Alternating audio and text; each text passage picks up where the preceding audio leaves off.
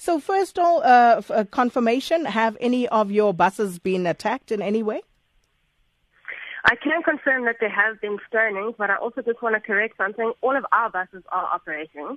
None of them have been pulled from service. What has happened, though, is in areas where there has been some volatility or stonings, we are now diverting our buses, which just means that we will avoid kind of crisis areas and operate from the outskirts.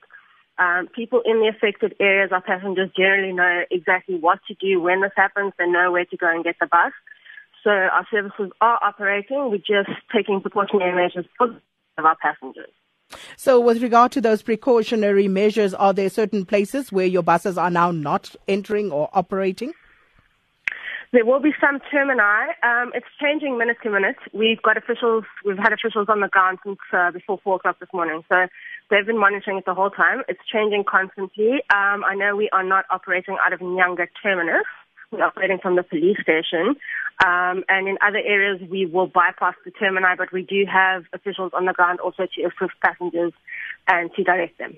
Morning, Sakina. Well, it's business as usual today, just like the taxi owners undertook yesterday, that they will be monitoring all these major routes in Soshanguve and Mabopane, particularly one of the major arteries in the city and one of the roads that experience huge traffic volumes.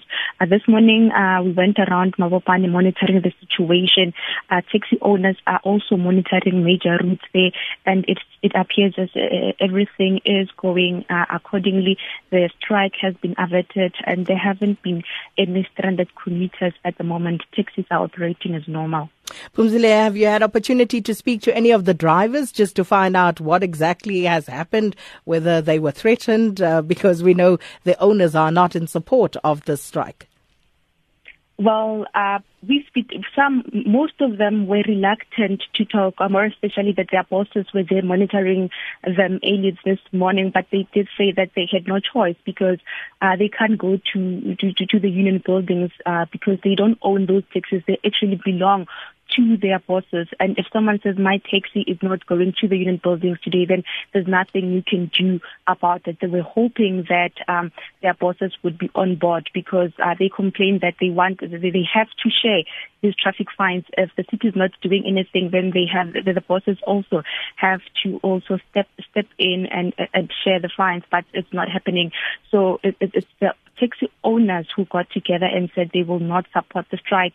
Hence, the drivers had no choice but continue with their job.